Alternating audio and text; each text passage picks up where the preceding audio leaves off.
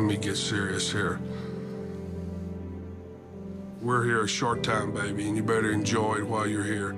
You better get every bit of life you can out of it this short time we got, because when you start going downhill, you're going to reflect on what you're missing, and that's going to be a sad occasion. Steve has been selected as one of the 3 senior candidates. 2024 class. Yes, thank you so much. That's awesome. Oh my God, you don't know how long we've been waiting for this. Welcome back. It's Mully and Haugh, Chicago Sports Radio, 670 The Score. Mully out today. That was a clip from the great story ESPN aired on Sunday as part of their pregame to the Super Bowl, the pregame show, and it was moving, it was emotional, and it captured everything that was involved in Friday's big occasion, and that was Steve McMichael going into the Hall of Fame, and as he found out Thursday night, and there was a big celebration, and one of our next guests was there, Gary Fencik, and joining us on the Circa Resort Sports Illinois hotline. Download the Circa Sports app today is Gary. Good morning, Gary. How are you? I'm doing fine. You seem you sound a little hoarse today. A little hoarse. Yeah, I have had a little bit fighting something though. I'm doing okay, Gary. Thank you for the concern. I thought maybe you were just screaming at the TV at the game yesterday. Oh, weren't you? Wasn't everybody at one point in time? Hope you've been fine. Great for you to join us today. Obviously, Steve McMichael going in is a big deal. It means so much because of his fight with ALS. It means so much because of what he accomplished on the field. You were there when he got the news. You popped some champagne. A lot of former teammates. There's a great story and photo on ChicagoBears.com written by Larry Mayer. How would you describe what you experienced and what it means to Mongo? Well, I mean, it's kind of a mixture of sadness with the ALS and recognition for a great career. I mean, I think unfortunately Steve, being the third defensive lineman, has almost been neglected a little bit over the decades with Hampton, who, hey, look, when Dan came in '79 as the first-round draft choice for the Bears, he changed our defense. And then you had Richard Dent. And so to get, 3 Hall of Famers on one defensive line, probability is probably a little bit lower than you would expect. But I'm really happy. I mean, he deserves it. I think, part of this, David, is that some of the stats that we all consider today as just kind of normal weren't really compilated back in the 70s and 80s. And so I think Steve got a little bit lost in that, but, finally a Hall of Famer. And I think everyone, from the Bear organization, the fans and his teammates are really, really happy for him. But again, it's really, it's a difficult experience to have to go out there and see, the state of his physical condition today. What was it like being in the room when he got the news? We heard a clip and we saw the photos, but obviously being reunited with former teammates and knowing that this news was coming, but still when it happens, it's something I'm sure that you will always remember. How would you describe that experience? Yeah, I think elation and just satisfaction. I mean, I say that for all, the 2 Bears, the real Bears, Devin Hester and Steve getting in. I mean, Devin Hester, oh my God, what a great short career. But man, as a fan, you go to those games and every time there was a punt and a kickoff, it just created these unbelievable expectations. And, I was at the Super Bowl when they played the Indianapolis Colts, and he takes the opening kickoff back. It was like, unfortunately, that was the highlight of the Bear offense. But, I'm happy for both of those. But I think for all of us, around Steve's bed and in his house, just a great elation. And I know that it's been a motivation for him as well. I think everybody has their favorite Steve McMichael story. I think your connection with him is very interesting. Obviously, being a part of that defense, but also where you guys both came from. You were both discards, essentially, from other teams Exactly. that found homes in Chicago. And it sounds like, Gary, and having talked to you over the years, I know that you kind of related to that, kind of use that as fuel and the chip on your shoulders. It was the same for him as it was for you. I think it might have been even more difficult for Steve. I mean, he was a second-round draft choice for the New England Patriots. And, you're in the 85-86 period where everything's, the defensive line's so great, but it all starts with, kind of Hampton or Dent And, what about the other guys? And so I think that you do have that chip on your shoulder, but I think, at the end it worked out well. And, Steve was a great teammate. I think you all kind of know where you fit into the scheme of things when you're on a great team. I mean, hey, you're an offensive line. You got Walter Payton as your running back. Fortunately, Jimbo's in the Hall of Fame, but it's kind of like, almost like, take it for granted. Anybody could make holes for Walter Payton. He was such a great running back. And I think, with the defensive line, I was fortunate, whether you're strong or free safety, you're kind of across the huddle from those guys. And there are critical times where you just need a pass rush. Let's face it, you're not going to have a good secondary if you don't have a good pass rush. And you've got to look at these guys' eyes and, are they up for it or not? And, fortunately, I was on a great defensive line where when you're free safety, you take a couple steps back and, the blitz is coming and you go, they can't block this the way their formation is. And you don't have to backpedal too much because that quarterback is either going to throw the ball in 2 seconds or he's going down. And a lot of times he went down. Talking with great 85 Bear Gary Fencik here on the Mully & Haugh Show here on The Score. So, Gary, obviously everybody's aware of the battle against ALS and what Steve is capable of understanding and maybe what he isn't, but there should be no doubt from the way Misty explained it, the reports that we have seen, you were there. He's acutely aware of what just happened, and you can sense and feel and maybe even hear in some occasions the way that he has communicated the satisfaction and the overall joy that he feels in this news. Absolutely. And, David, it's if anyone has ever experienced this, it's not fun. And Steve at this point can't communicate other than through a computer with his eyes looking at phrases or letters. But even that, I was talking to his sister Kathy the day after he got in. She said, the eye is a muscle. And so the only thing he can move right now is really his eyes. But he gets tired. That muscle, from trying to communicate in the morning and the afternoon, by the time you get into the evening, it just gets a little challenging for him. And so there's just so many things that you can't really appreciate, but he is completely aware of what's going on, and in his communications, this does mean a lot to him. And so really happy for him and for his family, Misty and his daughter, that he got this opportunity, and now the ceremony isn't until the Hall of Fame game this summer. So, Gary, while we have to tap into your expertise. Know as a season ticket holder, you follow the Bears closely. As a former player, you have obviously an emotional tie and a vested interest. How do you frame what the Bears are facing this offseason with the number 1 overall pick, with Caleb Williams sitting there, the consensus top prospect right now, and also the development after his 3rd season as a starter of Justin Fields? It is Caleb versus Fields. That's the debate as we're talking about it here on a regular basis. How do you view it, and what do you think happens? I think that there's so many variables going into that ultimate decision that, some that we can guess, others we can't. I think as some Bear fan, we're all looking back over the decades, don't screw this one up, right? So, it's almost like, if the Bears keep Fields and either the 1st or 2nd pick or 3rd pick becomes the next Mahomes or a Hall of Famer, you're going to go typical, right? Yeah. And then, so then if you say, we're going to go with them, and Fields goes somewhere else and does great, you're going to go, well, how could you make that, how could you take that chance? So it's not going to be easy. That's why Poles and his staff are going to get the big dollars. But I do think that, there's a lot more, scenarios of, okay, if you keep Justin Fields and bolster up the team, rape somebody who wants that 1st-round pick, and, you get 1st-round picks for the next 2 or 3 years. But how many quarterbacks get to the Super Bowl by, being part of a great team?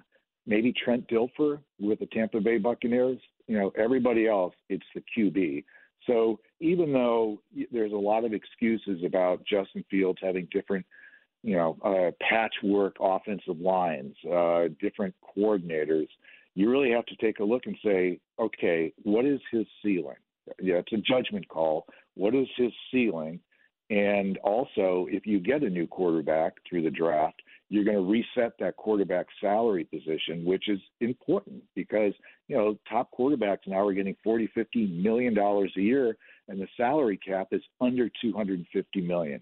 So that's a big, big financial, risk that you're taking. So we'll see. I mean, we're in a great position as, for the Bears. This is a tremendous opportunity. And, if I was Poles and the rest of his staff, I'd be really excited about this because you're going to have a lot of alternatives, a lot of options for the best interest of the Bears going forward for the next 3 to 5 years. Given the caliber of head coaching and candidates that were available, how surprised were you that the Bears brought Matt Eberflus back for a third season? I don't know that I was surprised, but when you look at it, I mean, it's okay. You had a defensive coordinator who had HR issues last year. You had to get rid of your running back coach, HR issues. You get rid of your offensive coordinator. So, there's not much left. It's all new. But, that's the decision that Poles and the rest of the organization had to make. I personally am a big fan of Matt's.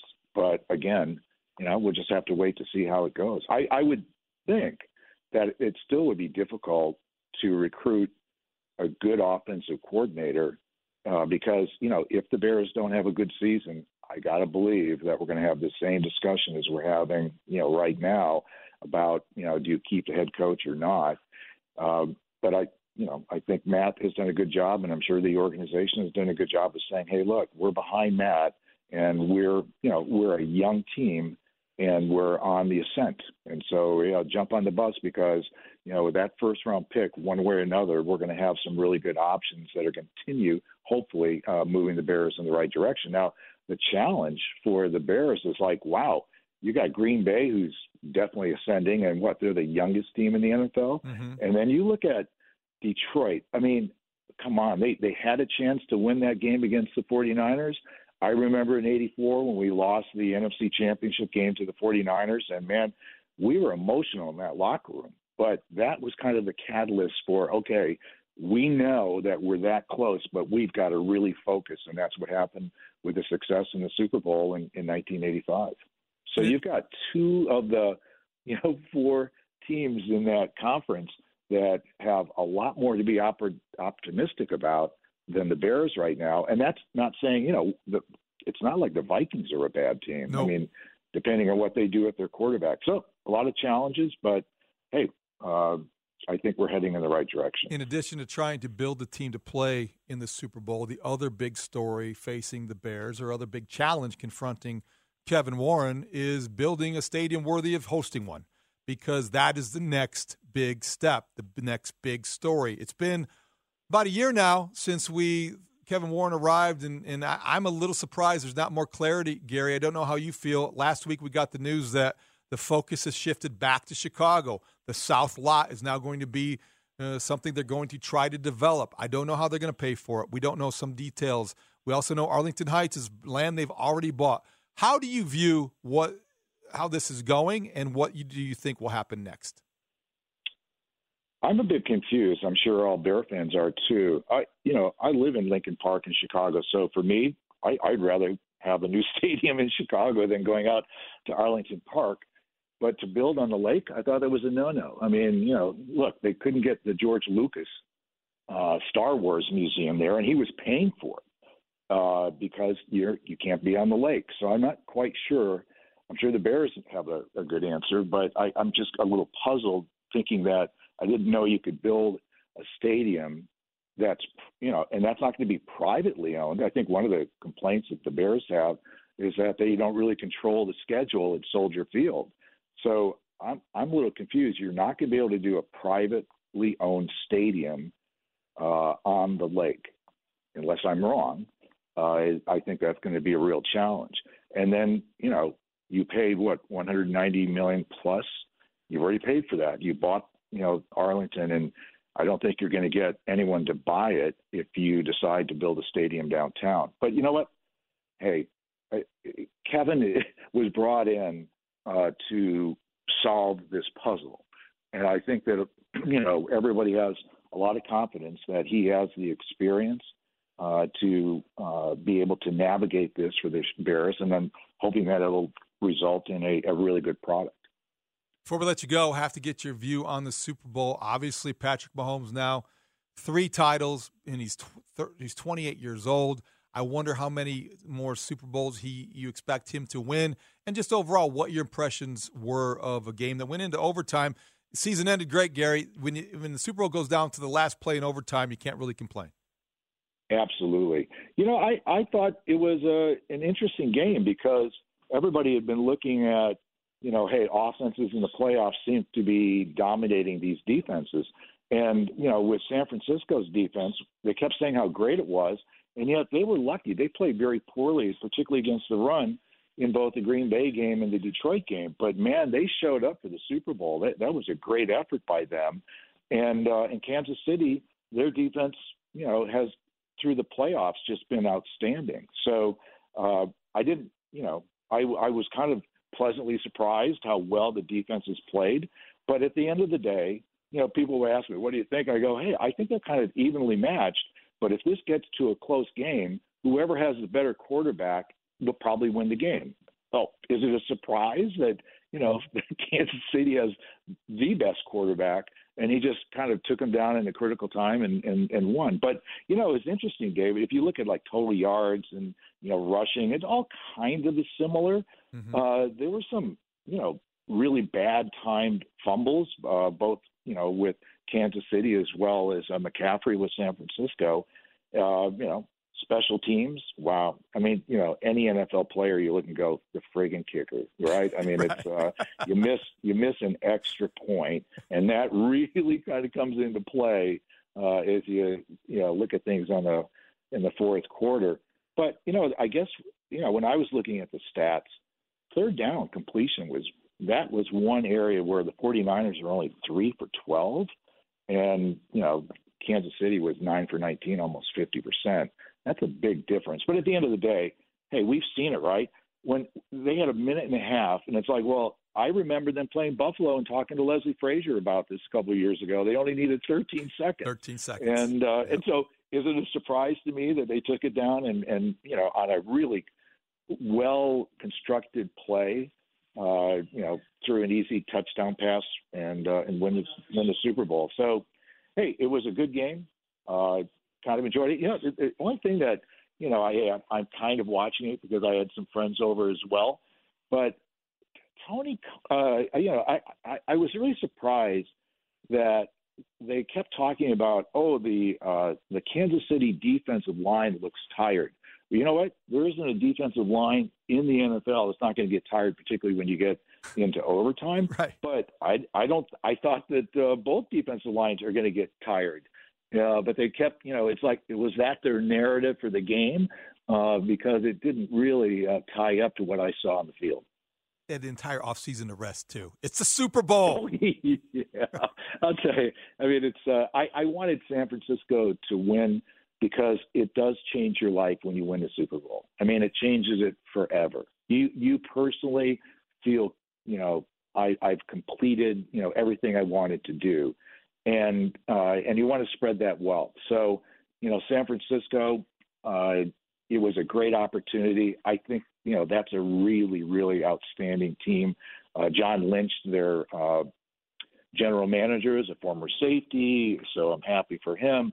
But, Kansas City is just a team that doesn't make mistakes. And I think for the 49ers, not only the extra point, but botching that punt, you just don't give teams like that opportunity. It kind of reminds me, hey, I'm a Bulls season ticket holder until a couple of years ago, but through that entire Michael Jordan period, you're like, he's going to win the game. Yeah. I don't know how he's going to win the game, but I'm very confident he's going to win the game. And if you're a Kansas City Chief fan, you're in the same boat. I don't know what this guy is going to do, but I have absolute confidence that he's going to. And even his pregame interviews were pretty cool. He's saying, hey, we want to be a dynasty. Yep. And, that's putting it out there, right? Yep. It's not like, hey, I don't care if I have to eat my words. that is our goal, our measurement, our stick. And you're like, wow, that's a mature, kind of cocky, but real, comment that you as a fan feel great about, because like, hey, our best player is not satisfied even after the game. He's talking about next season already. So, hey, fun experience, a lot of fun. Great to talk to you, Gary. Thank you so much for your time today. You're welcome. Take care. Gary Fencik, 85 Bear, talking about his experience last week with Steve McMichael, the Super Bowl, the Bears, and much more. Right now, we're going back to Vegas. When we come back, Larry Krueger from 95.7 The Game in San Francisco will tell us what it's like to hear from Kyle Shanahan after another Super Bowl loss. It's Mully and Haugh, Chicago Sports Radio, 670 The Score. We get it. Attention spans just aren't what they used to be. Heads in social media and eyes on Netflix. But what do people do with their ears? Well, for one, they're listening to audio. Americans spend 4.4 hours with audio every day. Oh, and you want the proof? Well, you just sat through this ad that's now approaching 30 seconds. What could you say to a potential customer in 30 seconds? Let Odyssey put together a media plan tailor-made for your unique marketing needs. Advertise with Odyssey. Visit ads.odyssey.com. Everybody did great. I think, you go look at the self-inflicted wounds we had, and we just beat ourselves. Welcome back. It's Mully and Haugh, Chicago Sports Radio, 670 The Score. Mully out today. That was Christian McCaffrey talking about the mistakes the 49ers made in the 25-22 loss to the Chiefs in Super Bowl 58. And now joining us on the Circa Sports Illinois hotline is Larry Krueger from 95.7 The Game in San Francisco. Download the Circa Sports app today. Good morning, Larry. How are you? Hey, good morning, guys. How you guys doing? Doing well. So the aftermath, the next phase of the off season for the 49ers is acceptance, and what it means to Kyle Shanahan's legacy, perhaps, what it means to other players' futures, maybe Brock Purdy's. How do you digest and process what happened to the 49ers and what will be the next phase for them, because they're already Super Bowl favorites for next year? Yeah, I mean, they got beat by a team that quarterback has played some incredible ball through the years, and do they contribute to the defeat? It wasn't a perfect game.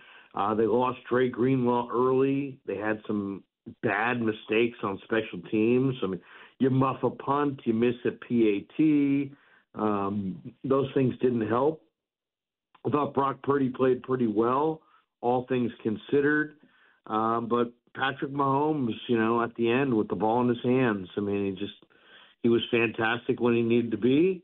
And you get the feeling that this is kind of his story, and everybody else is he's the protagonist, and everybody else is just kind of involved. So I don't know if that it was what the Niners didn't do as much as what he did do. There's a lot of criticism, I'm sure, on social media for Kyle Shanahan and getting away from the run game in the third quarter. But ultimately, I would choose to kind of give credit to Mahomes and Reed for being the better team, because clearly they were. Two things I would like to know more full explanations from Kyle Shanahan post-game and all of the chaos. But number one, what you alluded to, getting away from Christian McCaffrey specifically in the third quarter. And secondly, the decision to take the ball in overtime. Exactly. Well, the take the ball in overtime, he explained it like, okay, so the Niners get a full chance. They go down, they score a touchdown, let's just say. And then, the other team gets the ball, Kansas City, they go get a touchdown. Well, he wanted to be the third, to be able to end the game. But, that's more like a college overtime situation where there's real advantage to being the team that knows what they need, as opposed to the team that's just kind of flying blind. So I understand why he likes to take the ball at the beginning of games so he can get that, what he believes is the double. You score into half, you score out of half. But I didn't understand the desire to take the ball in overtime at all. I don't think anybody will. I think that's not going to age well, Larry. I think that's going to be one of those things that as we talk about Kyle Shanahan, and he's brilliant, and he's 44, and he's got a bright future ahead of him. I don't think you want to be the best coach who never won a Super Bowl, and I don't think you want to have something like that to live down, because it's a question that really hasn't been fully adequately answered yet. Right, exactly. I mean, why are you taking the ball there when you're basically giving up the fourth down and the other team has the fourth down knowledge of what they need? So, I mean, that's, that one. And then also, Eric Armstead hit the podium afterwards and said he didn't know the overtime rules, which makes Kyle and Steve Wilks look particularly bad. Mm-hmm. Why did your players not know the fourth down rules? So it's tough. That one's a non-defendable position in a lot of ways. As far as the McCaffrey touches and runs, and McCaffrey got 30 touches. Mm-hmm. That's a lot of touches. 30 touches is a lot. If he had gotten 20 combined or 25 combined, I think it's a stronger argument to say, why are you not running McCaffrey? He got 30 touches. So, I mean, I personally, fair enough. I thought they passed it. What happens also in these situations is, if you opt to pass on first down and now it's a negative play, okay, well, now you've got to get the first down. So now you have to keep passing. So I know the way that works sometimes. When you pass on first down, you can get lulled into too many pass attempts. But I think, hey, it's a fair criticism, because Kyle Shanahan's theme in his 3 trips to the Super Bowl is that he's gotten a little too pass happy at times. And I think we all know that's in his tendency. Last question for you. It might seem absurd, but Brock Purdy threw for 4,200 yards this year, 31 touchdowns, 11 picks. He was a Pro Bowl player. He was an MVP finalist. He didn't lose the Super Bowl. I guess some people might argue he didn't win it either. And I wonder, the climate being what the NFL cities are like and can be like, will the 49ers go into this offseason even at all considering a potential upgrade? Kirk Cousins in free agency, a blockbuster trade for somebody who puts them over the top after facing a quarterback and losing to a quarterback who showed you how he can outweigh an entire roster that is better than his. I just wonder what the mindset will be in San Francisco this offseason when it comes to Brock Purdy and the quarterback position. I would be shocked if they did not go forward with Purdy as the primary guy going forward. I think he showed well for himself in this game. Yes, Cousins is out there, but the 49ers are in a much different spot right now with the salary cap than they were, when they initially considered going in that direction years ago. I think they'll stay with Brock Purdy and attempt to bolster both sides of the line of scrimmage. I mean, you got to remember this. They have like 6 defensive linemen that are free agents. Colton McKivitz clearly, even though I think he's a popular guy in the locker room, he clearly is on a championship team, more of a jack of all trades, extra offensive lineman. He was forced to play right tackle all year as a starter. So I think their primary will be right tackle and building up that defensive line to something that's better than what it was this year. And maybe, I mean, I could see Steve Wilks being the fall guy, despite the fact the defense played pretty well this year. It seemed like there was some disconnect between Shanahan and Wilks, and I wouldn't be surprised at all if Wilks was somewhere else. So, we'll see if they try to do something significant to their defense. But Shanahan rarely blames himself in this situation, despite the fact the offense had some bumps in the road. So my guess here is that by the time the discussion gets worked through the room, they'll decide it was the defensive issue. Wilks will move on. They'll stay with Purdy, and they'll try to build up the offensive and defensive lines and behind their new defensive coordinator. Larry, we really appreciate you being our 49ers guy in Vegas. You did a terrific job, and thank you for getting up every morning, especially after last night's game. It was a late night, I'm sure, but really thank you for all your work. Hey, anytime, guys. It was a pleasure. Larry Krueger from 95.7 The Game in San Francisco, still in Vegas, the aftermath of the 49ers loss. I will be very curious to see who takes the blame, who takes the fall. Somebody's gonna. The 49ers are not one of those organizations just happy winning the NFC, just happy getting to the Super Bowl. They've now lost 2 Super Bowls in the last 4 years. That's got to leave a mark. That's got to sting. You're close. You're so close, and you spent the entire season hearing about how you've got the best roster in the NFL, how you've got this and you've got all the weapons and all of the things that they say about Kyle Shanahan, the genius. And you lose a Super Bowl because you got a PAT blocked, you muffed a punt, and you couldn't stop maybe the greatest quarterback ever, who was the Michael Jordan of his sport. And this is what it felt like to be in Chicago in the 90s. If you're watching Patrick Mahomes in Kansas City right now, you've got that feeling. You've got that confidence. You're vibing. You're walking around like, yeah, we're not losing. You weren't. Were you nervous, Chiefs fans? I know how does the signal carry in Kansas City? We're talking to Kansas City. Chiefs fans, were you ever nervous? I don't think they were. I think they believed. I think they believed in a way. They had that quiet confidence that comes with having a guy like Mahomes, a guy like Jordan, a guy like Tom Brady in Boston, in New England. These are the things that the NFL is going to have to live with for the next 5 to 8 to 10 years. Patrick Mahomes is not going to get worse. Eventually, Father Time will catch up with him the way he does with everybody, but he's 28. 3 Super Bowl titles in 5 years. What's realistic for him in the next 5 years? 2 more? 3 more? I think that when you look at what they're able to do, Brett Veach has done a terrific job building that roster. They won back-to-back Super Bowls after trading Tyreek Hill. Think about that. Remember those stories? Oh, Patrick Mahomes, what's it going to be like without the cheetah? Just fine, thank you.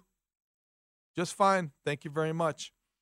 All right, we're going to get out of here and transition for a moment, but I want a couple things that happened over the weekend that I think are worth mentioning, reinforcing. Obviously, the Bulls lost to the Magic on Saturday night. Tonight, Bulls at the Hawks, 6:15 pregame right here on The Score. The Hawks host the Canucks on Tuesday. They get another day off. Did you see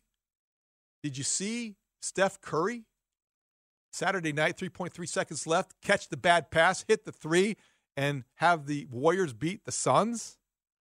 And also, before we get to take a quick phone call, Chicago Marathon record setter Kelvin Kipton, 24-year-old Kenyan, died tragically on Sunday. This is a huge story in the international racing community. It's a huge story here in Chicago for people who are involved with the marathon. Just a tragic story. Apparently training on one of the roads where these elite runners train. In a car accident, Kelvin Kipton, 24 years old. Tragic story in Kenya. All right, let's go back to the phone lines. Squeeze in a final call, 312-644-6767. Ryan is on the road. Good morning, Ryan. Welcome to Mully and Haugh. Hey, how you doing? Thanks for taking my call. I have to take issue with Mahomes as the Jordan of his NFL era, okay. Especially this year. Kansas City had a horseshoe all year, especially in the playoffs. There's so many things that the other teams did or didn't do, for that matter.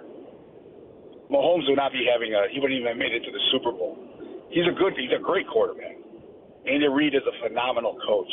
But against Baltimore, Baltimore inexplicably abandoned the run.